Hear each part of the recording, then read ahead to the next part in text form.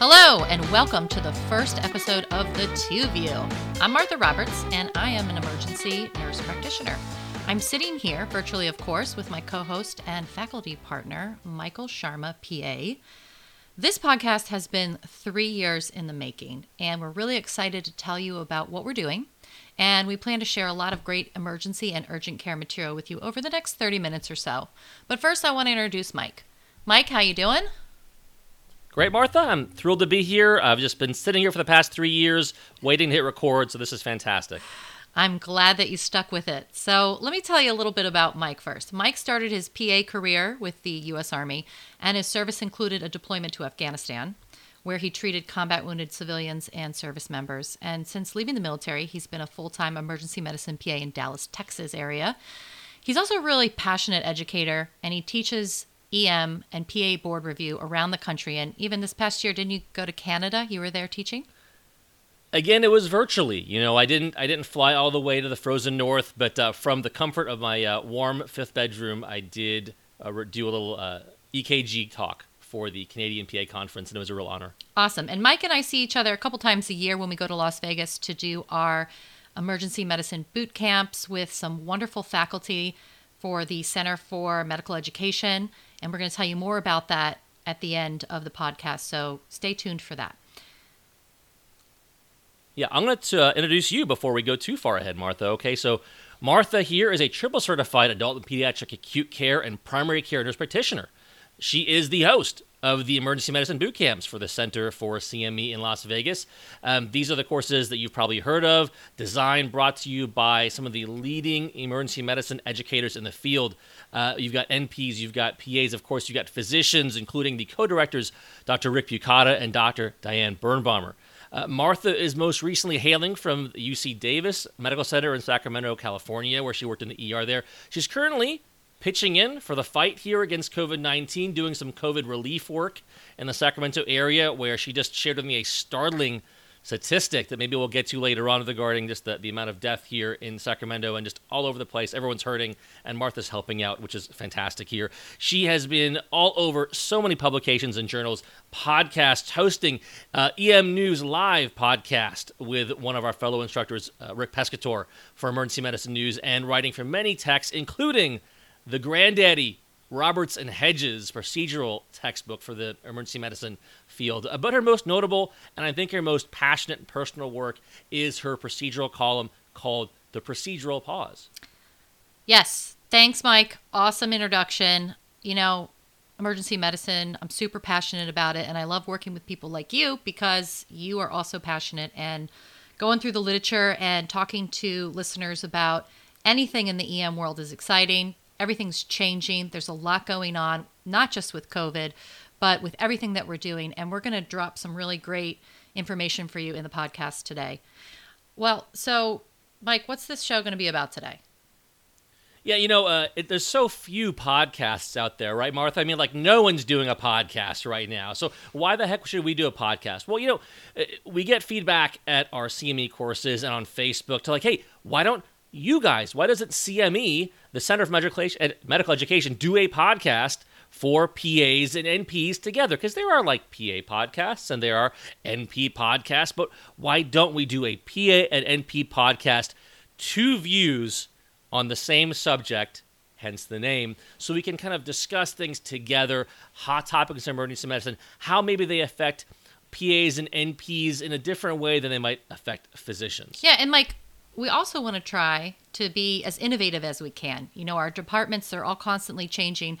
I know that a lot of hospitals, their fast tracks have turned into ICUs, for the COVID patients. There are all kinds of different ways to get information online and through podcasts, but this one's going to be a little bit different because we're going to talk about cutting edge, leading news stuff in EM. But we're also going to cover some heavy topics, some things like maybe credentialing, maybe some more of the politics of EM, and of course give you some insight into some of our upcoming courses and conferences. So we want you to engage.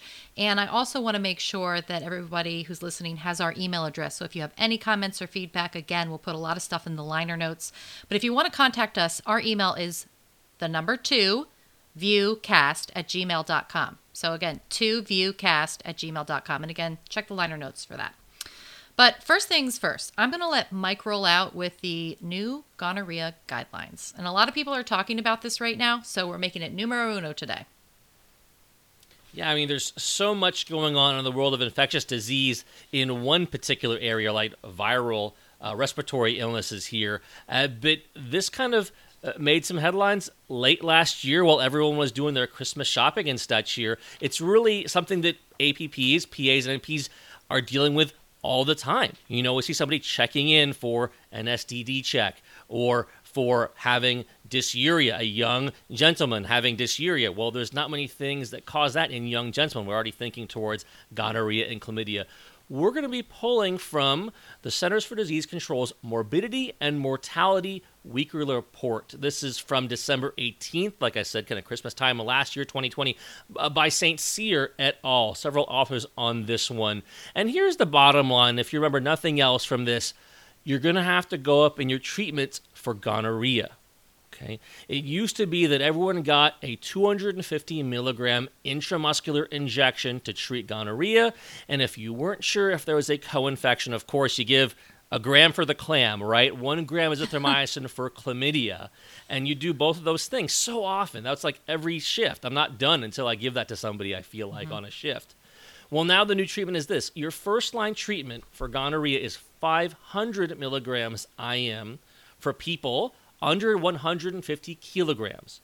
If the person is over 150 kilograms, we're talking about a 1 gram intramuscular dose of ceftriaxone. So an increased kind of baseline dose and further doubling the dose for our higher BMI patients. Now, as is often the case in emergency medicine, when chlamydia infection has not been excluded, we're not giving azithro anymore unless it's a pregnant patient. We're now giving doxycycline. Doxycycline 100 milligrams twice a day for 7 days. And so let's kind of hit a couple of things there. I mean, I've been doing this now for about 10 years, and in just the 10 years of me being a PA, I've seen the dose to take care of gonorrhea go from 125 milligrams to 250, and now 500 milligrams IM. So we are seeing these rapid increase in dosing requirements due to resistance. Martha, do you remember back in the day it was 125 milligrams? I absolutely remember. I started off as a nurse and I was giving these shots. But, one thing I want to bring up before we forget, this is not an intravenous dose. And there is not a great amount of literature showing the difference between the IV and the IM dose of the ceftriaxone. However, in this case, you and I had talked about this earlier. If a patient already has an IV, it's like, oh man, do I have to give him another stick? Well, yeah, you got to give them the IM dose for the way that the drug works, right? So that's something that you do need to keep in mind, and I would try to have a gentle conversation with your patient about it. Nobody wants more needles, but this is what you're doing. But the other thing I kind of question here is doxycycline's not an easy drug to take. I've had to take it. It's kind of painful to take sometimes, right? Gets stuck in your throat, makes you feel like just nauseous all day long. There's some other side effects, and it's not well tolerated. So what can we tell our patients sort of if they have to take that doxy? That's my biggest worry. I have a very intimate experience with this because in Afghanistan... Intimate? You say intimate? Okay. Just keep going. I know this is like a gonorrhea and chlamydia, so it's like maybe it's like maybe the wrong word intimate to use for a gonorrhea and chlamydia segment here. But I guess a very familiar experience with doxycycline because in Afghanistan, we took this thing every day to prevent malaria. I mean, we were supposed to, right? And so what did I get back from my patients overseas with doxycycline? Doc, it's tearing up my stomach. I can't take it. I've got lots of abdominal pain, a lot of diarrhea here. And some people would even report weird, dreams. That seems to be more anecdotal. I actually looked for that. Are there doxy dreams out there? Not so much, mefloquine, that weekly one used to seem to cause more psych and dreamtime stuff here. So no evidence about doxy dreams, but yeah, lots of GI stuff. So what are some tips we can give to our patients here? Because this is going to be a new thing, and we're going to have to worry about chlamydia not being adequately treated because people are going to take doxy once, twice, and not make it to 3 times a lady because they are just so upset with their stomach and GI symptoms. So what do we tell them to do? Hey, well, look, don't be one of those folks that takes a pill on just a little sip of water here. Drink plenty of water, a full 8-ounce glass of water with your doxycycline tablet, and then stay upright. Stay upright for 30, 60 minutes afterwards, because what's going to happen otherwise is it's going to kind of hang out and maybe reflux back into your esophagus, and that's not going to be great. Yeah. Taking it with food, a good idea? Maybe, because what then we're concerned about is there going to be decreased absorption because you're combining it with some, a cheeseburger and your doxycycline. But look, I'd rather have a compliant patient who is taking it twice a day for 7 days than someone who has max absorption, but just for 3 doses because they couldn't hack it. Yeah. And the last thing we had to really be concerned about in Afghanistan especially is wear sunscreen. Mm-hmm. Like that famous graduation speech recently. Here's wear sunscreen. I guess that wasn't very recent. That was probably a decade ago. You're dating yourself. But that's all right. I know. It's a good song. But yeah, it's a good song, right? So wear sunscreen because it can cause you to be photosensitive. So especially in your summer months, and people out there in the southern half of the U.S. here, put on some sunscreen after taking or during your doxy. Yeah, another thing about the general discharge information that we give patients, if you don't already have a system that gives you your pre-populated discharge paperwork, create some smart phrases that either you keep in a Word document, or if you're using something like Epic, we call them dot phrases. Come up with something standard, something good. To be honest with you, we talk about this at all the courses. I give all my patients my email. I have dot phrase, discharge, gonorrhea, dot phrase, discharge abdominal pain. It sort of gives these things that I say to patients every single time, and I don't have to spend an extra 10 minutes typing it out. It's definitely worth the time for you to sit down, copy and paste some things that you could use. There's also a really good one that I like to use for chronic pain, and then you can transition a lot of these statements into your daily charts too, So, if you're doing a physical exam or something, you can put in a dot phrase and do some kind of easy work for yourself.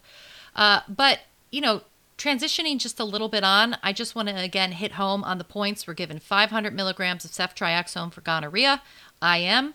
You're given the doxy for 7 days, 100 milligrams. And the last question is, do all these patients get a pelvic exam? And I bring that up because our next topic that we're going to talk about is recurrent UTI, and there is just some interesting information there that we're going to discuss. But are all these patients that are getting treated for STDs that are female getting a pelvic exam?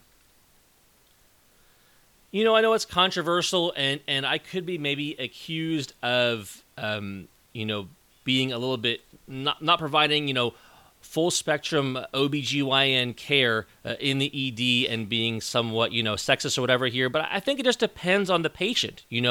If the patient is coming in saying they've been exposed and they like testing and treatment and they are completely asymptomatic, there's no discharge, there's no abdominal tenderness, because I'm less, enthused to do a pelvic exam, especially if it's going to slow throughput to the ER. Not because I don't care, but how is it going to clinically change my course because what do we really care about here? I'm worried not just about urethritis. I'm worried about, does this person have PID and not just some sort of urethritis from gonorrhea and chlamydia here?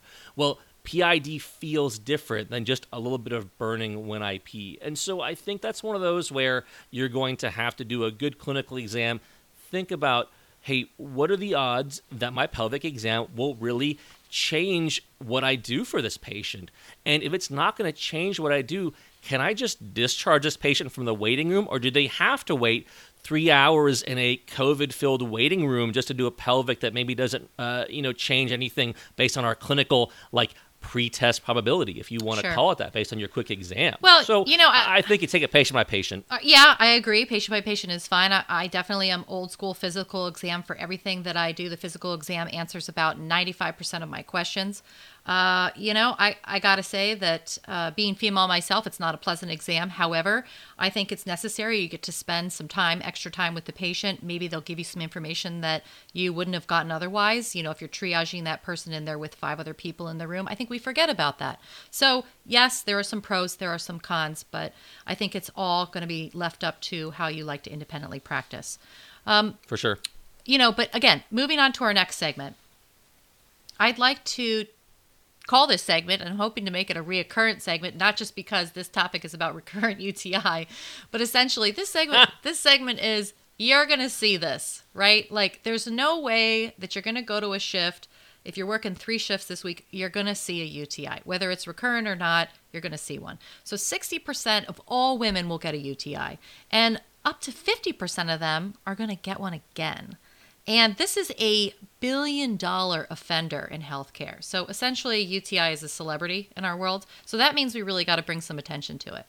So we actually took a look at a very specific paper of information from the American Urology Association. And this is a very long paper that we're going to put in the show notes that talks a little bit, actually, a lot about recurrent UTI. And in this particular paper, they talk specifically about what a UTI is to them. Like, what does that mean, right? So a UTI is proven by a culture and by symptoms, right? So you got positive culture, positive symptoms. They excluded all these other patients that didn't have symptoms. And also, recurrent means they have 2 episodes in a 6-month period, so separate infections where they had resolution in between, or they've had 3 episodes in 1 year with, again, separate infections that have had resolution in between. And what they looked at here are some of the things that they're recommending for us to do for recurrent UTI and to not do. And I picked out about 8 of them, Mike, but Okay. I want to see what you think about the first couple of them. Right. And, whether you agree or not, I guess you certainly, again, can do your own practice. But the very first thing that they recommend for a patient that you either have proven to have a UTI or suspected recurrent UTI is to do a pelvic exam. That's their number one thing. And the reason why they say that is because they want you to look for things like bladder prolapse. They want you to look for other abnormalities, vaginal abnormalities, cysts, vaginitis, other things that might be concerning, like why is this patient getting another UTI? What the heck is going on? So in this case, would you agree with that recommendation? So I want to kind of zoom in on exactly who they're recommending that for. Everybody. I didn't interpret it that way. No. So, so the clinical policy by AUA, CUA, and probably my favorite acronym for an organization, SUFU, the Society of Urodynamics, Female Pelvic Medicine, and Urogenital Reconstruction. I know you get their journal, but SUFU is also on this. And what they're saying is that, in the person who has recurrent, uncomplicated urinary tract infection. So before I get into my answer on pelvic exams, and I promise I have no problem. You're hedging like a exam, good radiologist would do. No, I'm not. I think when we do these things, and we're going to get there, by the way, for the Tylenol and Motrin talk later on today, I think it's important that we understand the scope of some of these recommendations, right? So the scope of these recommendations are not for every single person who walks in with a UTI into your urgent care clinic or into ER. I think one thing you have to do before you diagnose them with a recurrent, uncomplicated UTI is just ask the question. Because I'll be honest, I don't ask the question, how many UTIs have you had in the past year? I don't usually ask that question. Why not? Because I don't even think about it, honestly, and that's my fault. Honestly, I see Shame. someone with a cystitis. Well, yeah, and it is. I'll own that. But if someone has a cystitis and they have excellent vital signs and they don't have any signs of a pyelo, I think this is a patient, it's a room that I can turn over very quickly. And I'm helping somebody who truly has a problem I can solve here today. That's why I got into emergency medicine, right? Is I can fix someone's problem today. So sorry to hedge, but this guideline is for people with recurrent uncomplicated UTIs. So these are non-pregnant patients with what looks like cystitis, not pyelo. So these are patients who don't have fever, chills, CVA tenderness, vomiting here. We're thinking it's all a urinary tract infection. And by the way, these are women as well, because in their definition, men with UTIs are, by definition, complicated. Yeah. Okay, so you asked about, do I do a pelvic exam?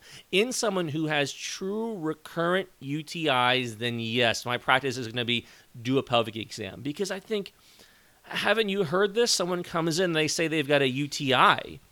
And you're like, well, why do you think that? And they give some kind of vague, like, well, I think I'm peeing a little more, but like, I know my body and I know I have a UTI. And you do their urinalysis and there's like no nitrites, no Lukes, nothing. And you're just like, but the patient is so insistent, right? I know my body. And so, like, you're kind of stuck in this hard place. So, in this patient who has recurrent urinary tract infections, and again, the criteria here are people who have multiple culture positive UTIs. How many folks are we going to have that information for here in the ER and urgent care setting? Right. I think few. But if the story sounds about right, yes, I'm going to pelvic examine these patients, because what if it's not a UTI? What if it's some sort of, vaginitis, some sort of STD, some sort of prolapse? I've seen some pretty vicious prolapses out there. And so, like, all these things are ways you can kind of help this patient. Sometimes you don't help the patient, but you direct them where to get that help. Right. Hey, you've got to go see an OBGYN because you have this thing going on here. It's not just a bladder issue. Well, sometimes it's a whole head of garlic that they shoved up there. That's I'd prefer that to some of the stuff that I've seen sometimes, but yeah, for sure. I could go on and on of the things that I found, but I digress. So some of the other pelvic exams, yes. Okay, just shorting pelvic exams, yes. Yes, and we'll edit out the past 5 minutes of me yammering here. Pelvic exam, yes, for a true recurrent UTI patient.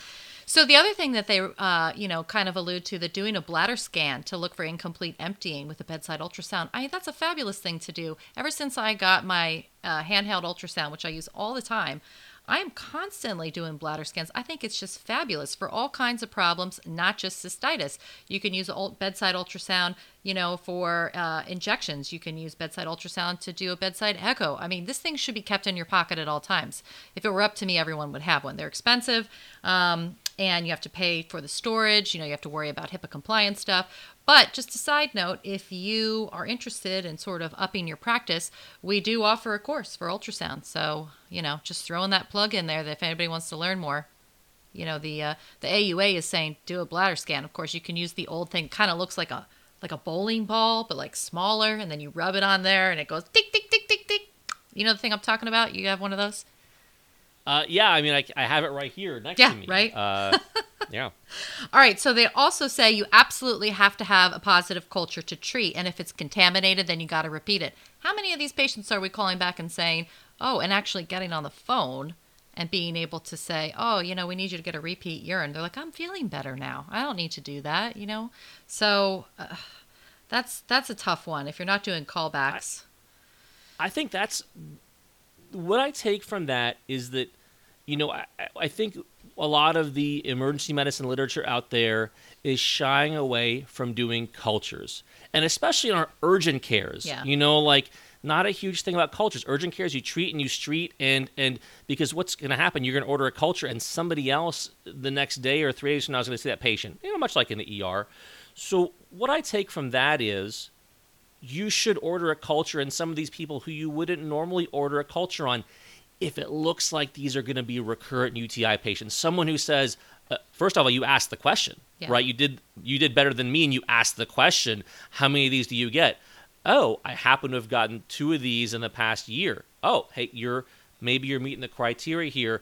I'm going to order a culture in a young lady who has no medical issues, who maybe I wouldn't have ordered a culture on, if I wasn't thinking ahead. Yeah. So, they go on to list a whole lot of these, and we're going to post this for you. They looked at, let me just give you the statistics here. They looked at 6,153 potentially relevant articles during this meta-analysis from, let me give you the year, 1946 to now. But they ended up at looking at just 65 studies, and they actually included some last-minute ones that were just published. So they used a research librarian to do all this, which I used to be, a specific medical one. And so I think this is a good thing to look at. Look at some of these other recommendations. I'm just going to sound them out just for time purposes. Basically, saying things like you need to start treatment while they're waiting for the culture. You don't want to treat asymptomatic patients. Their drug of choice is macrobid, Bactrim, fosfomycin, or, you look at your local antibiogram, and that's all grade B evidence there. So the one other thing that they looked at here, which I think is interesting, is, actually 2 things here. Lactobacillus, right? So are we... Probiotics. Yeah. So are we going to do that? And the AUA is saying we cannot recommend that with confidence. Right? So Yeah, I think there's a couple of things out there that are like Lactobacillus D-mannose, which was something that my father actually, he was a prosthetist. He made artificial arms and legs, but he'd see folks who had, diabetes and get all these infections. And he somehow picked up this, pearl of D-mannose. And I think, these things have promise, but they ultimately need more studies done before they're ready for full prime time and giving full the weight of, AUA, COA, and SUFU behind them. Yeah. And then another thing they sort of talked about was this increased H2O intake, right? So, we think increased fluid intake, fewer UTIs. They looked at patients that had greater than 1.5 liters a day, and some studies show that there was no benefit. So I still say drink water because it's good for you. I don't think it hurts to do the cranberry juice. That's grade C. It tastes good, unless you get the... Actually, to be honest with you, if you're going to do the cranberry, you should get the one that tastes bad, because that's like legit cranberry, but it's $8.99 a bottle. Right. Yeah, I think that's interesting, the water intake. I would always roll my eyes internally by people who say, oh, I probably got a UTI because I don't drink enough water. But yeah, it talked about how people who drink 1.5 liters a day, so that's like, a 500 cc bottle with every meal. That's not ridiculous, frankly. They're talking about how one study suggested they had a less than 10% chance of having 3 UTI episodes in a year, which is your definition of recurrent UTIs, versus an 88% chance of having 3 UTIs in 1 year. 10%, less than 10 versus 88. So that's somewhat compelling for me. And then some other things I wanted to highlight here too. You mentioned at the start of this thing, we wanted to go about changing practice here, talking about how to just get the urine sample, okay? Labial spreading. Not something I talk about with my patients all the time, but that's something that's mentioned here is that, it's not just wiping, the urethra meatus with your wipe here, but actually talking about spreading the labia. I laugh only because we had talked about this earlier and we wondered, what did we say when you're down in the southern hemisphere that you have to... Well, yeah, exactly, yeah. I'm retelling the joke terribly. No, it's okay. It's like, another thing, there's some great myths that are busted here in the study, and I think people should read it, So they talk about how wiping back to front, I used to tell my patients all the time, you gotta wipe front to back. You must do that. And AUA and the rest here said it doesn't matter. You can wipe back to front to back, side to side, in a big circle. Just not head to toe. Matter. Yeah. So wiping doesn't matter as much. What does matter when getting, doing things, getting a urine sample, spreading the labia, getting a midstream cath, maybe putting these instructions in your bathrooms. That can reduce contamination rates by as much as half. If I could do something to cut the amount of contaminated urine specimens in half in my ER, I'd want to do that thing because I'm so tired of getting epithelial-laden urinalyses. I got to tell you, though, sometimes signs and instructions don't work. How many times have I given people the cup and there's that little gray thing that says, don't stick your finger in the sharp thing. And they come out of the bathroom, the sticker's gone, their finger's bleeding, and they're like, I touched in there. I'm like, oh. It says like big red arrow. No, don't. Cross that out. Anyway, one last thing before we move on to the next topic is that the AUA does address a little bit about antibiotic prophylaxis. So this patient I had a patient recently that came in and said, hey, I'm going for a big weekend with my boyfriend. It is going to be epic, right? And she wants you to give her some prophylaxis because she's like, I always end up getting a UTI after my wild excursions in Las Vegas. And I say to her, okay, well, what have you had before? Have you seen a doctor for this? But the AUA does comment that you could do a prophylactic Bactrim, even they have a whole list of different medications that you can use as a single dose before or immediately after sexual intercourse, and that can help prevent a recurrent UTI. So that is something that you shouldn't be afraid to give to someone. Give them 3 doses. Who cares, as long as they have some kind of follow-up or at least they've done it before and understand. So that's something else I wanted to recommend. Just easy stuff that you can do as a provider to help somebody. And I know that you're more of the minimalist here, but look, I can't stop these patients from coming to the ER, so why would I not just help them, right? No, in this case, actually, I definitely would do this too if I knew that. Okay, just like diflucan, right? Giving diflucan to people who say like, "Oh, I always get a yeast infection when I get, antibiotics." I'm like, here's a couple of doses. They're there if you need them. So no, in these situations here, I am going above and beyond for my patients. I'm just going to read out these recommendations for post, coital recurrent UTIs, just so it's on the podcast. Okay. If you don't remember, then listeners, go ahead and just check the show notes. We're going to have a lot of them here. So it's single strength trimethoprim sulfamethoxazole. It's double strength trimethoprim sulfamethoxazole. Nitrofurantoin, either the 50 or 100 milligram strength, or cephalexin, 250 milligrams here. So the idea is you're taking this immediately before or immediately after sexual intercourse. Apparently, during is not a good idea. You don't want to pause and hold on. Let me take. I'm sure it's been done. Okay. Before or after, guys. Before or after. Okay. And one last thing before we move on, because I know we're running low on time here. First line therapy for treatment of uncomplicated UTI. I think it's important we spend a little time here. You mentioned macrobid is a big deal. I want to highlight that stable resistance patterns for 50 years for macrobid. And that's for nitrofurantoin. That's huge compared to the ceftriaxone shot that we've seen quadruple in strength in our short careers here as PAs and NPs here. Bactrim, it's still an option. Resistance is increasing. Check your local antibiograms. And lastly, fosfomycin, not one that I've frankly ever prescribed, but I know it's an option here. So currently the resistance is low. It will hit your VRE and ESBL type resistant UTIs. It can cost, and it can also be hard to find. But just know those are the three things we're looking for: nitrofurantoin, TMP, SMX, and fosfomycin. We're shying away from the fluoroquinolones, folks. I know it can be an attractive thing to want to treat what looks like a pneumonia and what looks like a UTI. Oh, I'll just give a fluoroquinolone and I'll hit them both.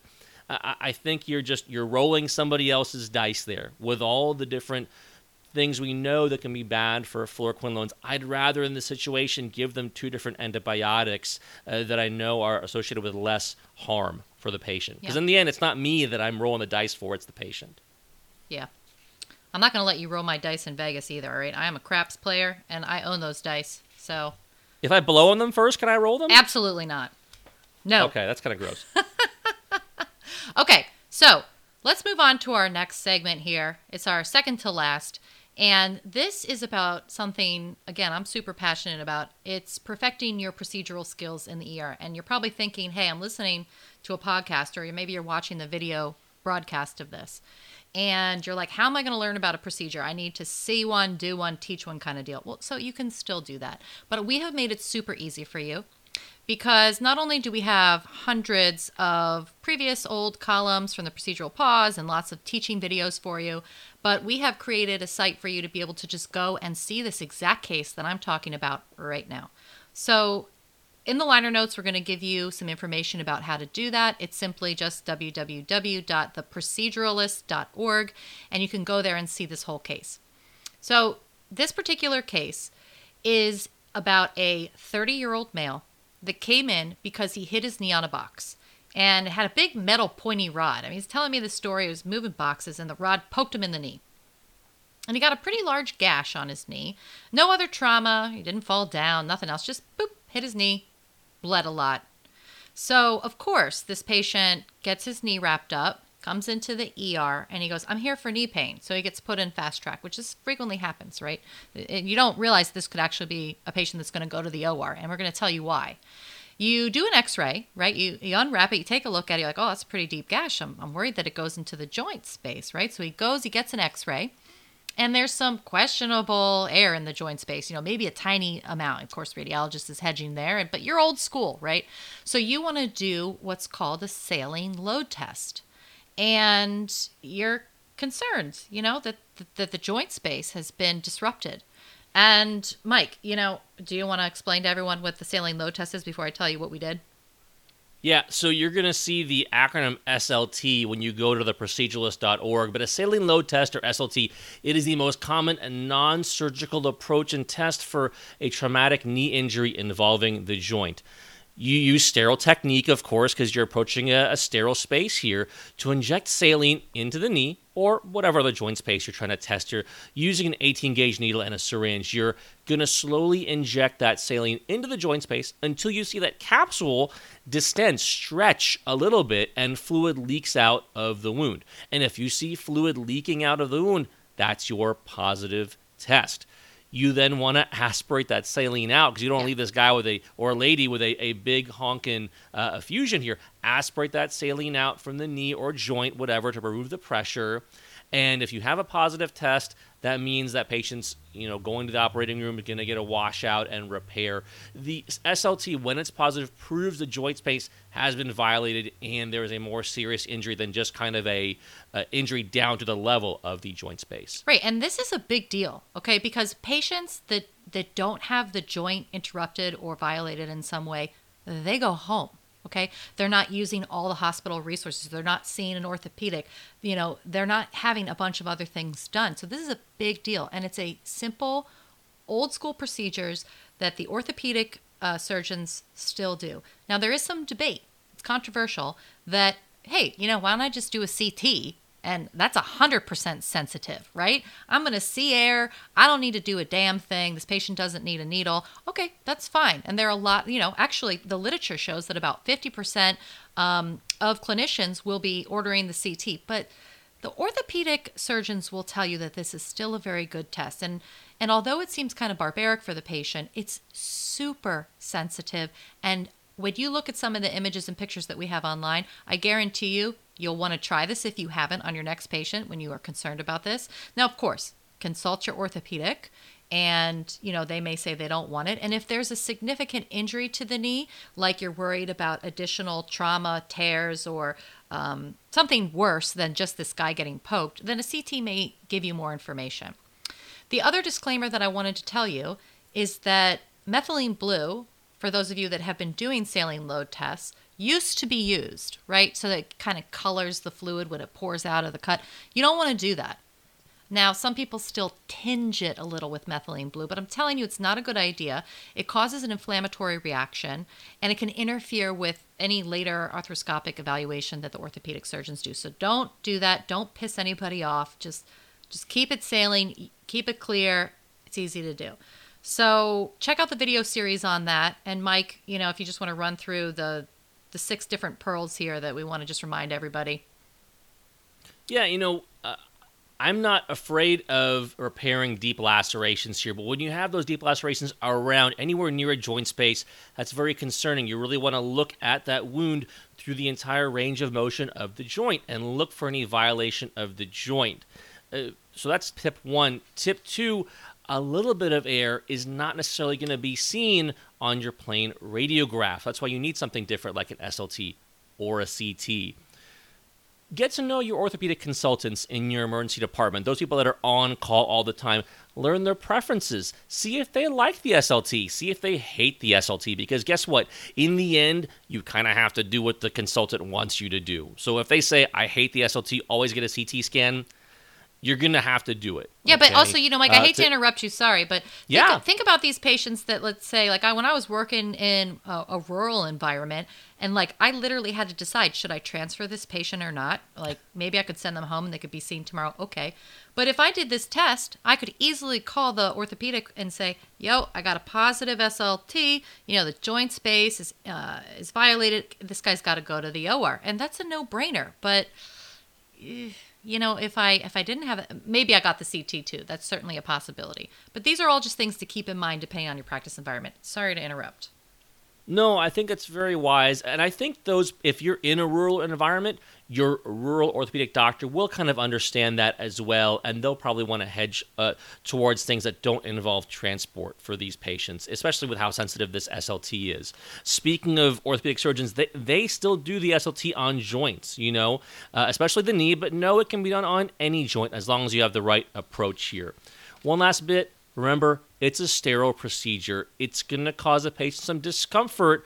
You need an assistant to help you as far as positioning and maintaining your sterile field, and it can be a little messy. So maybe not the best thing to do if you are flying solo or if there's a high volume in ER and you can't quite pull somebody away to assist you for a prolonged period of time here. These are all kind of pros and cons on whether you get the SLT or you hit send on the CT scan and you move on to other patients that need to be dispositioned. Yeah, like you're not doing this in the triage lobby, right?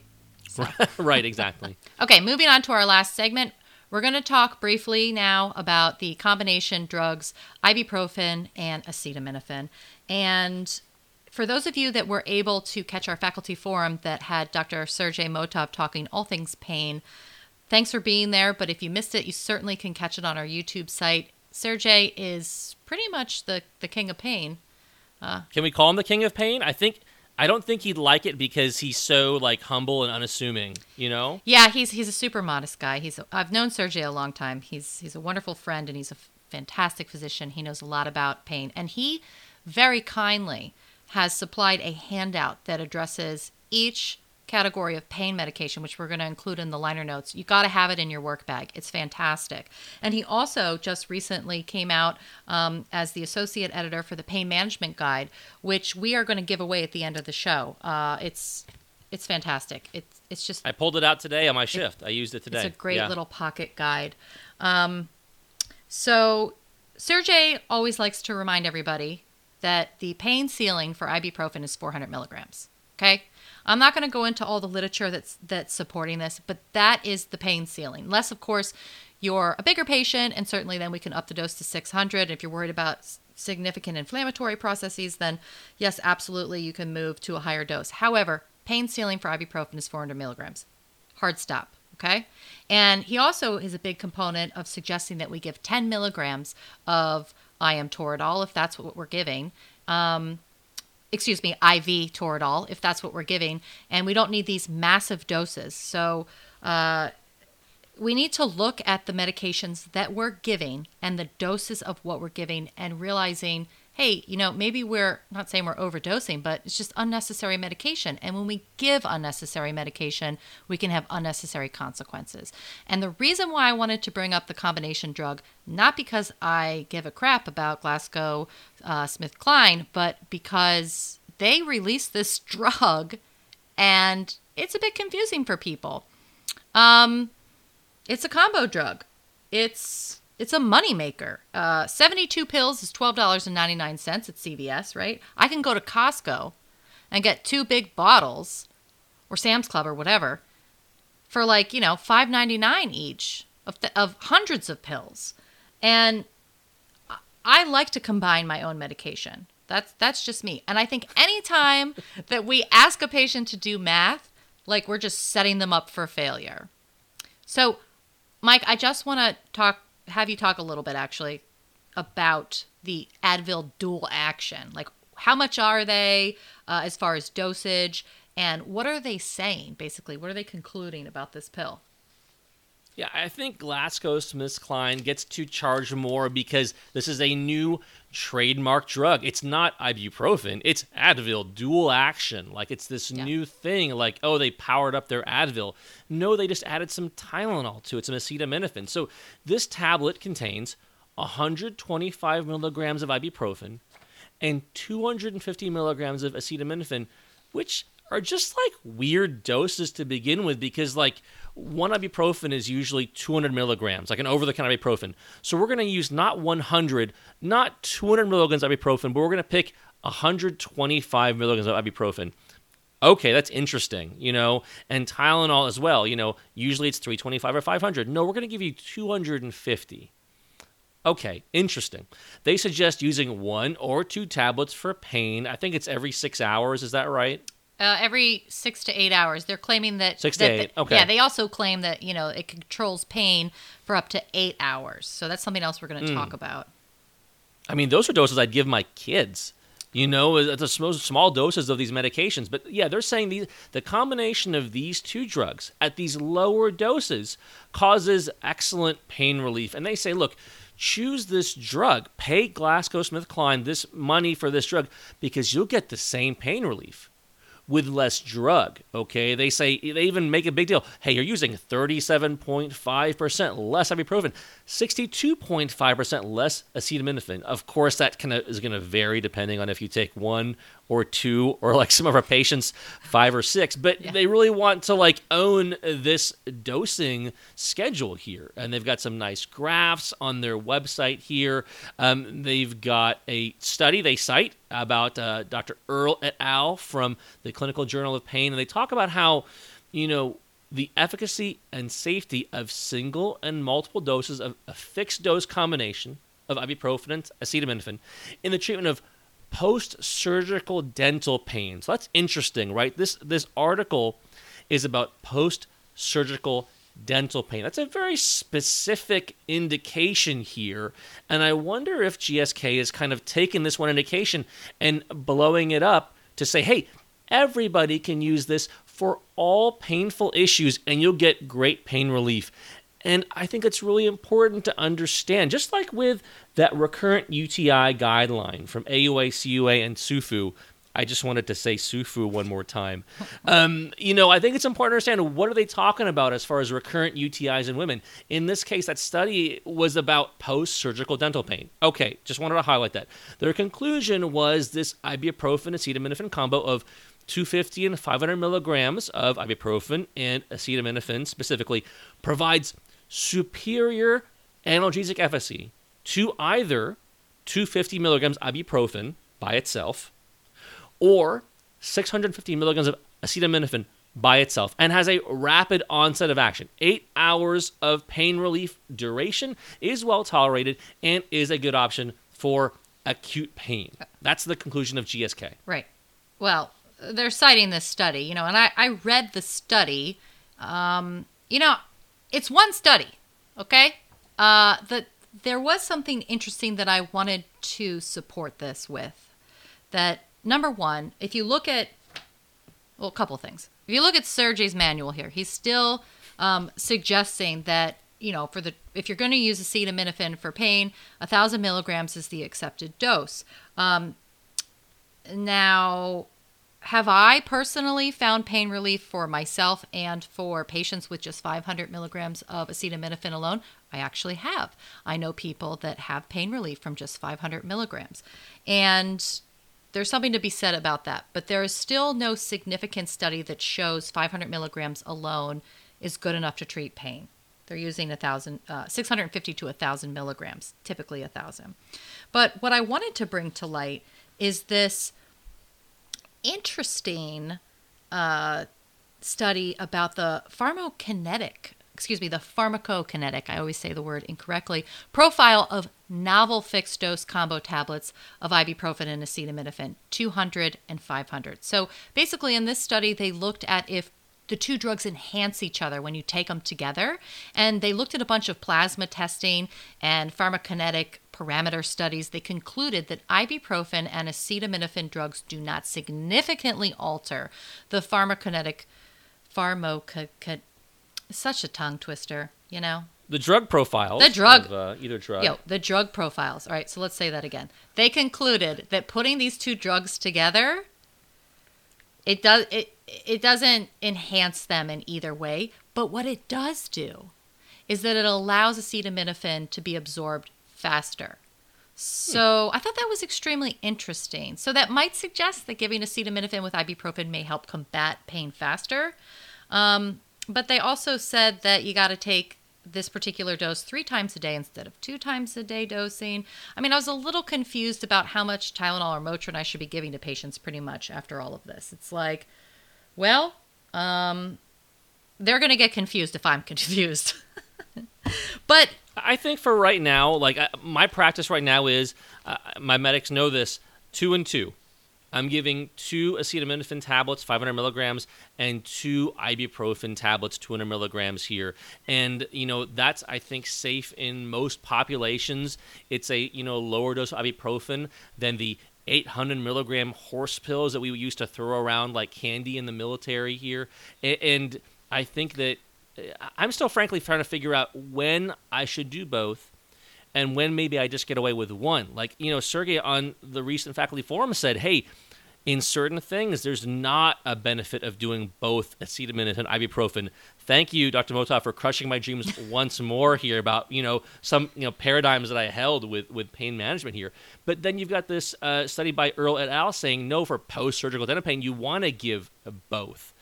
So I think, like most things in medicine, it's complicated, and we can't use a one-size-fits-all across-the-board approach to pain management. There are certain situations in which, hey, you give both.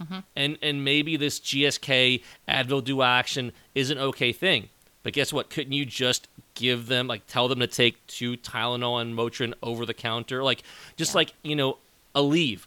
I could prescribe you 500 milligram naproxen, or I could just tell you to take 2 over-the-counter 220 milligram naproxen, and that's probably just as good. Yeah, well, everybody likes a prescription. You write that naproxen down on a script pad. It changes everything, man.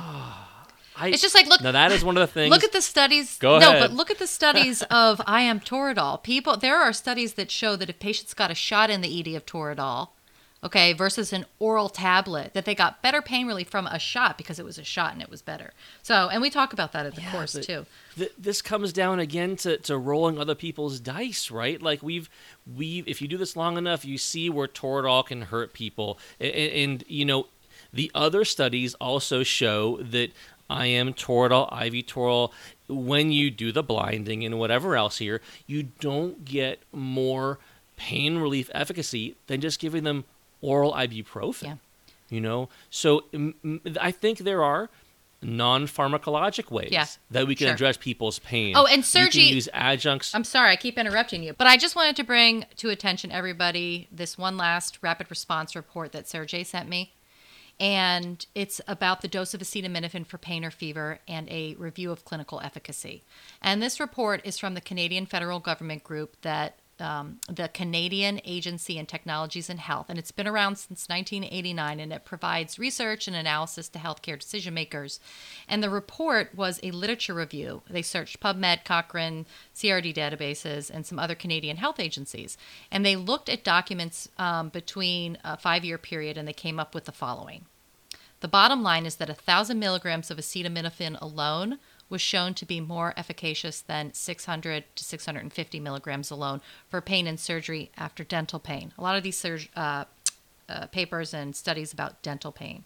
So, but if you look at the GlaxoSmithKline claims, they're saying that just 500 milligrams of acetaminophen when combined with ibuprofen is effective for pain. So it's just something to think about, It's a bit of a confusing conundrum. But I think you're right. We should stick with the 1,000 milligram dosing because we have a lot of good literature on that, and it helps pain. Yeah, here's what we're going to see. We're going to see people coming in saying, I took this Advil dual action, and I'm still in pain, and I've been taking one of these every 3 times a day. And it's like, yeah, you're shooting BBs at your pain right now. You need to take stronger. So I think it's good that people out there know about this drug and what it is, and to understand that there could be better ways to treat pain that are still over the counter, that are still safe, that are still efficacious. Right. All right, so just going to end the podcast with a couple of fun facts and a few disclaimers and some more information, and also a contest should you want to win a prize. But I also came across 2 interesting papers about social pain and acetaminophen. And I'm just going to sum up those papers. You could take a look at them below. Acetaminophen reduces social pain. And this was a paper that basically said that if I go out and someone bullies me or makes me feel bad about something, and I take acetaminophen, I won't feel as bad. That's what they're proposing in this paper. And the second study, it's called From Painkiller to Empathy Killer. Acetaminophen reduces empathy for pain. So they're basically suggesting here that acetaminophen has been suggested not only to help with emotional pain, but it can also help with people who are struggling with depression and even anxiety. And just to tell you just a wee bit about it, the first study looked at people taking acetaminophen every day for 3 weeks, and then they had a placebo group that were taking whatever, and they forced them all to play this video game. And in the video game, they basically mocked them and made them feel bad. They did an MRI and they looked at neural activity in the dorsal anterior cingulate cortex and then the right anterior insula for all patients. And the MRI showed patients who took acetaminophen had less neural activity in these areas of the brain than those who took the placebo. And so essentially they got their feelings hurt less. So, I think that's fascinating study that someone even thought to do that. But the same concept with the second study was basically that they were showing that acetaminophen dulls your ability to care about someone else or their pain. Now, the only reason why I think this might be interesting, it's like that patient who is like, their loved one died or they're in the ER with you and you're like, here, take some acetaminophen. It'll make you feel better. You won't care as much. I mean, could this be a temporary grief fix? I think Maker's Mark works better for that, actually. I got to tell you got to read these studies, and Ken Milne, speaking of Ken Milne, always reminds me to be skeptical. He wasn't a huge fan of these papers. He said that they had a lot of holes, but you know what? I still think it's an interesting topic, and it leads us to want to know more about these drugs and what they do. Ken is an awesome faculty member.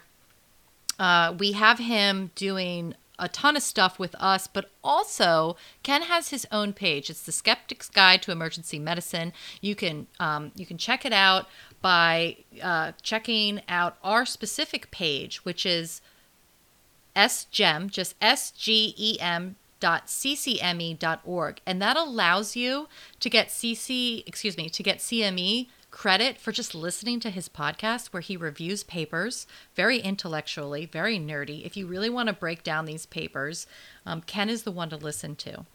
And he's got some really interesting topics coming up.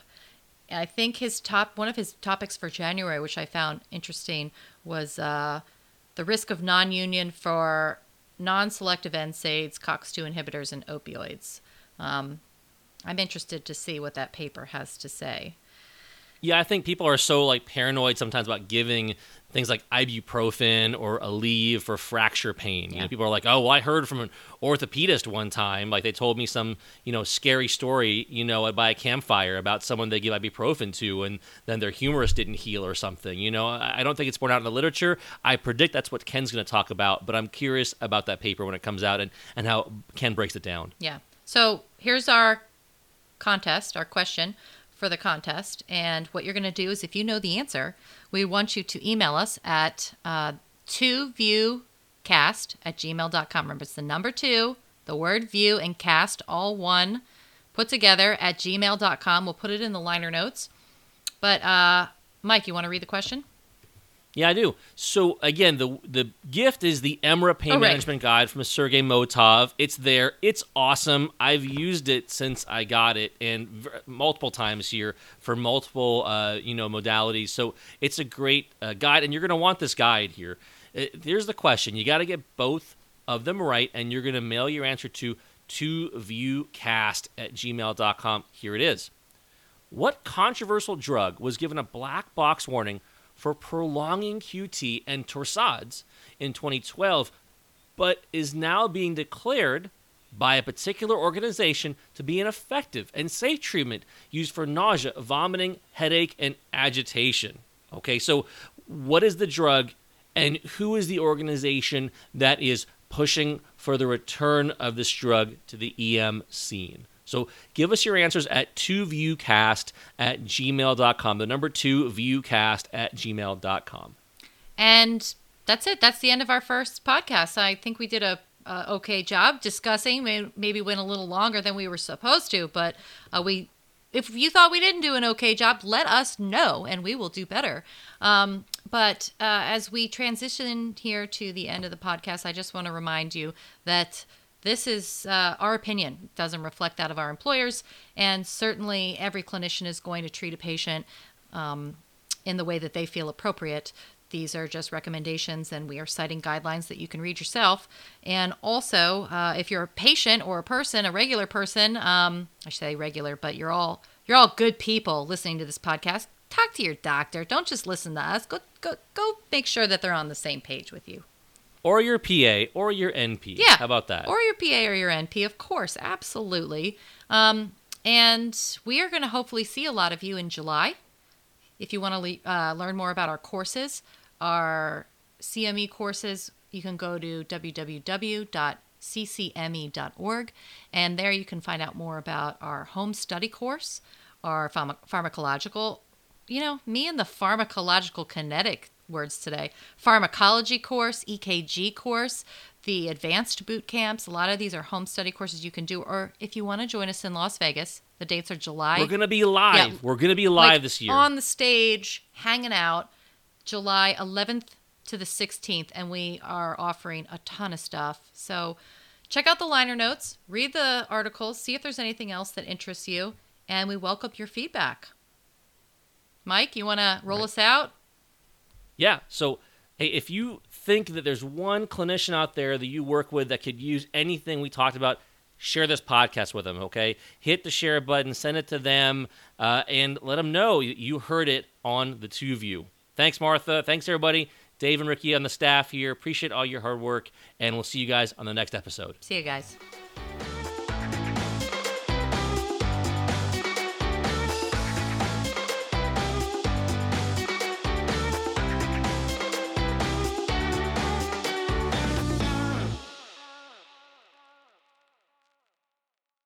This podcast is for general informational purposes only and does not constitute the practice of medicine, nursing, or other professional healthcare services, including the giving of medical advice, and no clinician-patient relationship is formed. The use of information on this podcast or materials linked from this podcast is at the user's own risk.